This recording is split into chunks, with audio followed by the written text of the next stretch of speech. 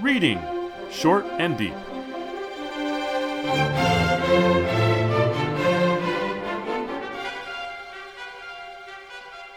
Hi, I'm Jesse.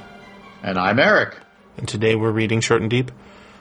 Frankenstein, a liberal adaptation from Mrs. Shelley's famous story for Edison production. 1910 short silent film adapting the classic Mary Shelley novel into a very short film that is very liberally adapted from it. I love your word liberal. Yeah. I think they have to put that in the title because there's a lot missing from the story. Right. They changed the ending.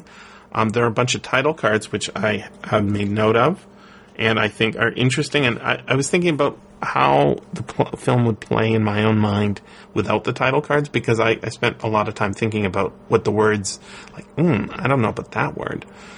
But I'll read the title cards and I'll sort of give you each scene because each scene is preceded by a title card. Excellent. Frankenstein departs for college. Next. Oh, wait a minute. First came the one that you just said. Ah, yes. Yes. Frankenstein, a liberal. It has trademark and copyright 1910 Edison. Make sure we say Edison a lot so that everybody knows how smart Edison is. And the patent is on there and how it was reissued. And right, he's responsible for film, this magic you see before you. And then the next title card says, Frankenstein departs for college. And we have a scene. Just before the experiment. And we have a scene. Instead of a perfect human being, comma... Sorry, you missed one. Did I? Yeah, one of the reasons I'm concerned is because the scenes have radically different lengths. Frankenstein departs for college starts at minute 20 at minute 0 seconds 23, and then at minute 0 seconds 45. No, it's just 22 seconds later. We get 2 years later. Frankenstein has discovered the mystery of yes, life. you're right. I did see that. 2 years later, Frankenstein has discovered the mystery of life. A very short scene. Just before the experiment. Then the next one is instead of a perfect human being. I think it's a comma. The evil in Frankenstein's mind creates a monster. And then we have a fairly long scene. And then Frank, so I've made notes. Frank, instead of Frankenstein, appalled at the sight of his evil creation. Then the next scene, the return home. Next scene is haunting his creator and jealous of his sweetheart for the first time the monster sees himself. Then, on their bridal night, Frankenstein's better nature asserting itself. The grammar is a bit strange in these title cards. And then the final title card, the creation of an evil mind is overcome by love and disappears. Again, the grammar is a bit weird. So I was thinking about how if I was to see this without the title cards, which is sort of standard in silent films to have title cards usually it's with dialogue. There's no dialogue in any of these title cards. But he's talking a lot. His wife, his mom, his father, I guess. The creature talks a lot, and we never get any of those words. We do get a letter, which he is, I guess, another kind of title card. And that gives us something of what they were thinking or talking about, at least. But it's very liberal in that the ending. It's all it's a psychology story rather than. I never thought of. I've read Frankenstein. I never thought of it as it's all in his mind. I mean, there are aspects to the story where they think he's the murderer. He's the one who's doing it. But I never thought it. It's all he's crazy. He is crazy, but not in that way, if you know what I mean. One of the novel is subtitled A Modern Prometheus. Victor Frankenstein brings down a spark of life and manages to turn what had been dead body parts into living body parts. He doesn't create life, but he reanimates the parts of life that had died. Here, in fact, Frankenstein doesn't start with body parts. He starts with maybe a skeleton. There are skeletons scattered all around. Mm-hmm. But that scene in which the monster is created, which is the longest scene in the entire movie. The whole movie, including the titles at the beginning and the end, the Library of Congress, the whole movie is a tad over 13 minutes long. There are many scenes. You've given us the names of the title cards. That one scene is 3 minutes and 20 seconds. Mm-hmm. Right? It is the longest scene. And what we see there is an armature that accrues more and more stuff until eventually a humanoid thing comes out. This is not what's in the book. This is not rating. It's explicitly not in the book. That's the thing, is we never see the creation itself, the act of creation, or the experiment, as they call it, right?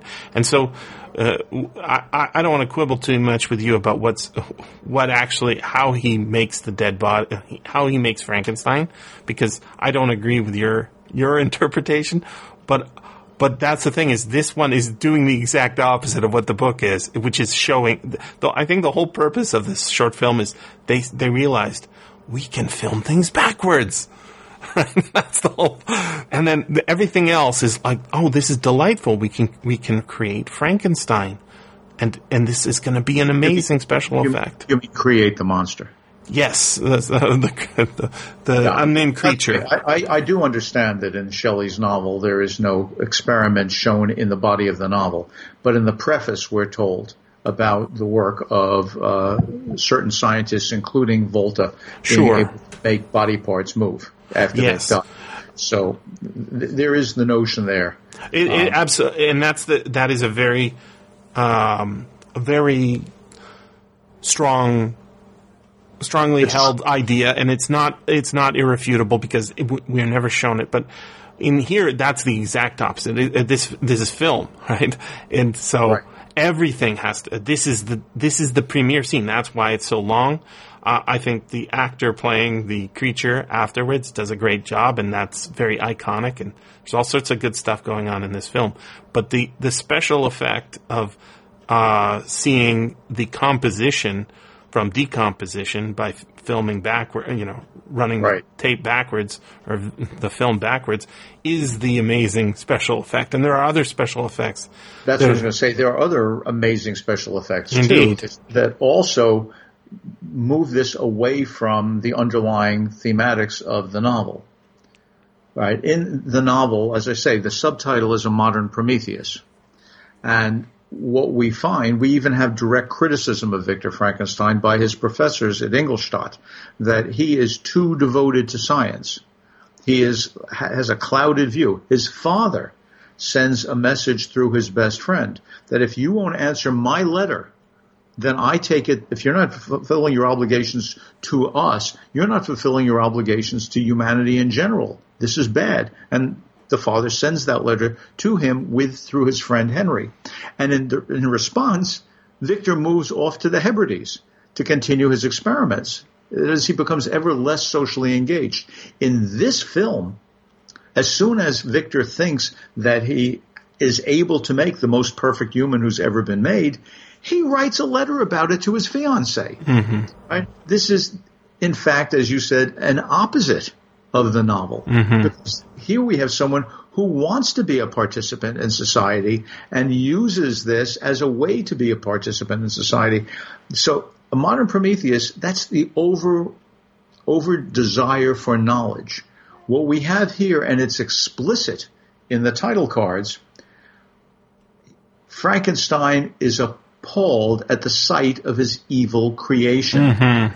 And then at the end, the creation of an evil mind is overcome by love and disappears. And so this is not a story about the relationship of a person to a desire for power through knowledge. It's a story about love. and evil, theological evil. The other great special effect in this, or to me, the other greatest special effect in this, has to do with the mirror. Mm-hmm. I'll stop for a minute. I want to come back to that, but maybe you want, since you like the special effects so much, what do you think about the use of the mirror here? It's a filmic thing. Yeah, I think that the device, the special effects, because I can't imagine exactly what it would be like to see these sorts of special effects for the first time. These are fantasies that cannot be seen in reality, right? Running reality backwards is not possible it's not really conceivable until you have the ability to film something and then run the film backwards. This is something they did at school when I was young, when they're rewinding the film, sometimes the teacher would leave the film on and we could enjoy the film backwards and see the cars driving backwards down the street. So the fact that this was done for the first time in film, long ago, and people are exploiting all the possibilities of being able to record moving images, it's amazing, and you can do all sorts of amazing things. And of course the scene with the mirror that you're pointing to is also, it's a kind of special effect that once we have this technology, once we have this ability to do something, all sorts of possibilities open up, and you can tell all sorts of different kinds of stories in a way that a novel like Strange Case of Dr. Jekyll and Mr. Hyde can do things in the novel form that you can't do in a poem. Or not in the same way, anyways. I guess what moved me, maybe it's different from what's moving you, Jesse. Mm-hmm. We first see that mirror off to one side. I mean, this is online, so go to the Library of Congress and you can get this edition. Mm-hmm. We see Victor sitting in a room. We see him in profile, and there's a mirror off to the right, and through that mirror we see someone entering the room. I guess it's Elizabeth. Is that his girl? There's a number of things going on, but a key thing which sort of foreshadows what the Marx Brothers do in one of their most famous routines. Victor can see himself in the mirror when he stands up. We can see that. The monster can see himself in the mirror when he stands up, but there comes a point at which the monster is looking at himself. And then Victor comes, and then he turns into Victor in the mirror. And Victor, when he sees the monster becoming Victor, right, is overjoyed, presumably because the real Victor is the good guy, not the evil part of him. As if the monster were only the evil projection of a bad aspect of Victor. In that sense, it's like the novel where the monster could be seen as a projection of this overweening desire for science that's inadequate to the novel, because when he's first created, the creature is actually innocent and wonderful in so many ways. Here, he's not innocent and wonderful, but in fact, rather than harassing his creator, he realizes that he is ugly. He looks in the mirror, sees himself, is horrified aesthetically, and so reverts to being Victor, and then disappears from the mirror. Right. And then Victor is replaced. Victor is seeing himself. The monster just voluntarily goes away. In other words, the creature of an evil mind is overcome by love and disappears. So at the end, Victor is with his bride, whereas in the novel, the bride has been killed. Mm-hmm. All right, so the consequences for the modern Prometheus, for overreaching what a man should not do, what even gods are punished for, is death to those around them. But the consequences for a modern man is that a good woman is going to make this all right. This is so radically different. But one thing I love about this, I just love it. It's such a wonderful historical irony. The monster, who is in fact the projection of the evil that is a part of Victor's mind. the theological evil, who finally, when he can see himself, just voluntarily disappears, and we get that film trick of the image in the mirror going away and then being replaced. That guy, that actor, Charles Ogle, is the son of a minister. It's just wonderful, because now you can imagine Charles Ogle saying, "Daddy, go down to to the vaudeville hall, and when they show this film, I want you to look. That's me. Come back from the grave," or whatever. That's me. Well, he's not come back from the grave. But I come to learn better. You may think that I was bad for going off after the world of commerce and going to work with that scientist Edison, but by golly, I portrayed what it was like to realize the importance of love and voluntarily disappeared from that scene. It's a wonderful father-son relationship, I think, in Charles Ogle's own life. I actually, I knew of Ogle before I knew of this film, because early on in my website there was an award for something called the Ogle Award for Horror, which is for audio drama, which is interesting because he's not known for audio drama, but there's a picture of him. There's also a Mark Time Award. This is sort of a audio drama awards, and the Mark Time Award was for science fiction, and the Ogle Award was for horror. It's a way of honoring this first Lon Chaney Jr. before Lon Chaney Jr. and all of these, because it is a horror story. If you have listened thus far into the podcast and you haven't watched the film, you need to watch the film, if only to see this iconic monster that you've never seen before. He's the Frankenstein before the Frankenstein of the 1930s films. And he looks radically different. His creation is radically different. And yet, I think that there's some really, this is actually a very good film, because even though it is so, free with the adaptation, yes, it is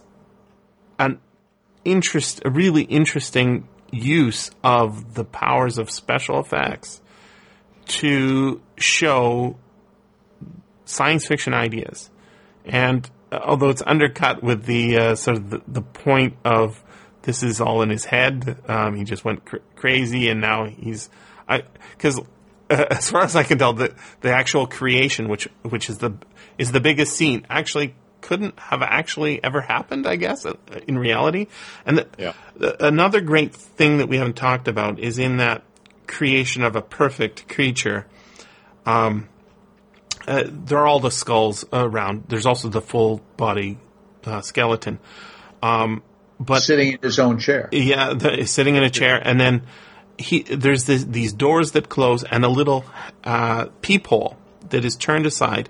And every time Frankenstein looks through the peephole at the creation as it's being created, we see what's through the keyhole. And this is very important for the idea of point of view and film, so that when he's looking through that peephole and then we are seeing through that peephole what he's seeing, then it cuts away to him reacting to it. This is a very filmic kind of triangular relationship that I think is very important. And it sort of works against the resolution, the idea, because that creature alive in that pot as it's coming to life, or I guess the puppet that's being created, it becomes a full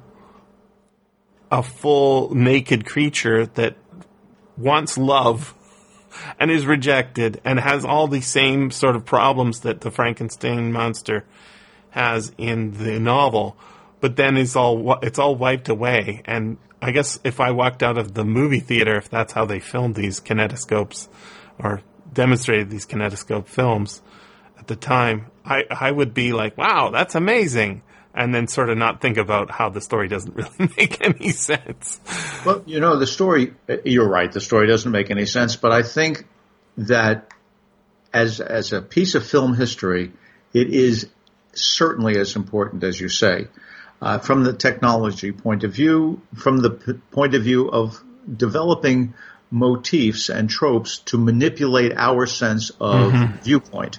I would point out, though, that there are other underlying thematic issues that the movie also deals with. For example, that double door, that set of double doors that Victor Frankenstein closes so that the pot can go, and then he checks on the progress through the peephole. He bars that door. Yes, he does. From the outside. That looks a heck of a lot like what Gretel does once she puts the witch into the oven. This is true. And I can't help but think that Victor must have had some premonition that what he was doing needed to be controlled, that something was wrong. He barred it from the outside, right, so that whatever was in there couldn't get out. But then he looks into his little oven. He's baking up a human being without the collaboration of a woman, just as in the novel. But he says, just before he does this experiment, this will be the most perfect human being ever. He wants to create something without collaboration. He wants to bake it, but he must know that there's something evil here because he bars that door. And the fact that he knows that it's evil is in perfect keeping with his immediate response once he sees it. He faints. This guy drops more than any actor I've ever seen. It's true. It's sort of comical. So does his bride. It's a whole family full of droppers. And so what we're getting here is a thematic exploration of what it means for a person to be of two minds. The monster is not simply evil. He is not just the creation of an evil mind. The proof of that, as in the novel, where the creature begins as innocent. The proof of that in this film is when he realizes himself, which he gets from the mirror scene, and it's aesthetic. It's perfectly in keeping with film as a medium. When he realizes what he is, he doesn't just say, so by golly, I'll be evil. He decides to remove himself from humanity. He tries to become what Victor appears to be, the good part of the man. So in that sense, this film is not just about special effects, although clearly that brings people into the theater. But it tries to pick up something that Mary Shelley does have, which is that there is both a good and a bad impulse within people. And if you let the bad impulse, in this case it's for creation rather than knowledge, if you let the bad impulse overtake things, bad things will happen, but the good impulse can reassert itself. It's tragic in the novel because Victor dies. But here we get the Hollywood ending.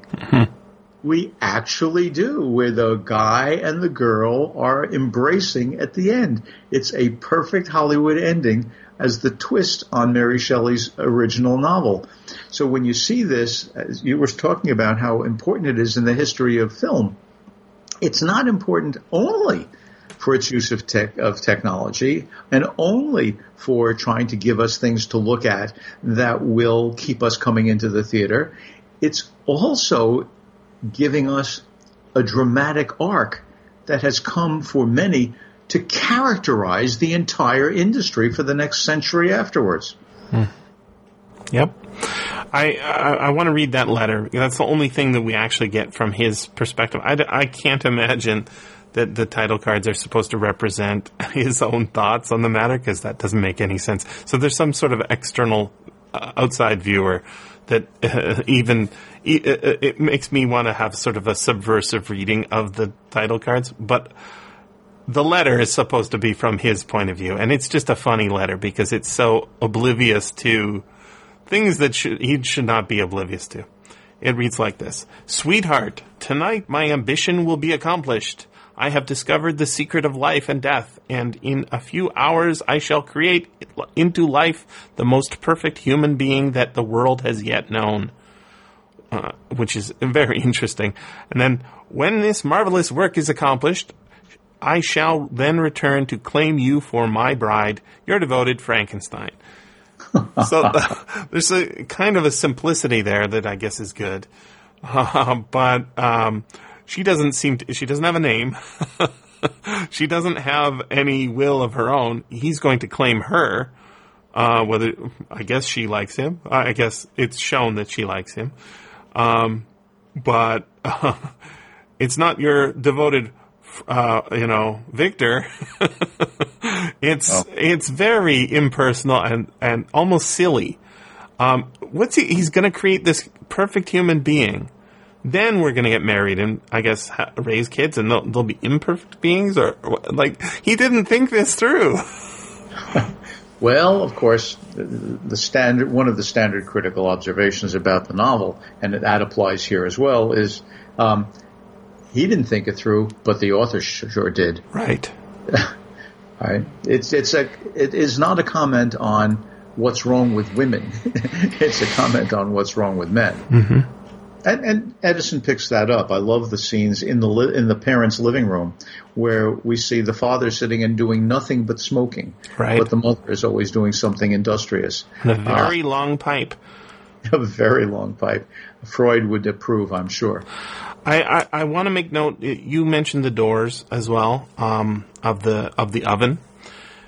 It reminded me, the size of the doors reminded me very much of the doors of the house, his parents' house. These French doors leading to a view of the city, and when you walk through those doors, everybody had to duck because it's a little bit too low, just like the oven. And when he comes through those doors, and then later the creature comes through those doors, and then the creature flees through those doors, and the girlfriend or the fiancée sort of catches a glimpse of the creature fleeing as Victor comes in. It's almost becomes like a French farce, like there's the evil me, who wants to ravage you before we get married, and there's the good me who's like, go away, to the horrible monster. And there's a kind of, I mean, they're reusing the sets, I guess. They are. But I would point something out to you. When the monster is in the room that has the mirror, and the fiancée comes in, Victor sees that she's coming in, he quickly ushers the monster behind the drapery. Right. And the monster could just say, hell no. He cooperates. But no, he cooperates. Yep. And so this not only suggests that the monster and the creator are doppelgangers of each other, but it also suggests that ultimately letting his evil be incarnate is just an episode for Victor. Right? It's just an episode. Really, he's a good son. Really, he's a good student. Really, he's a good fiancé. That's why he wrote this letter and promised to come back. Really, he's a good guy. Even his evil part is trying to cooperate with society. In that sense, it's quite different from the novel. Mm-hmm. Because Victor, in fact, lies from the beginning. And when he tries to undo his own bad, he dies in the process. This is a much more interesting film, I think, than many people have given it credit for, mm-hmm. because it seems so crude, but it's not, I think. It's a liberal use of Frankenstein to produce a different kind of Frankenstein mm-hmm. that is still worth us saying many more things, because there is always more to say. And remember, you can always freely access the materials discussed on these podcasts by going to sffaudio.com and clicking on the link for Reading Short and Deep.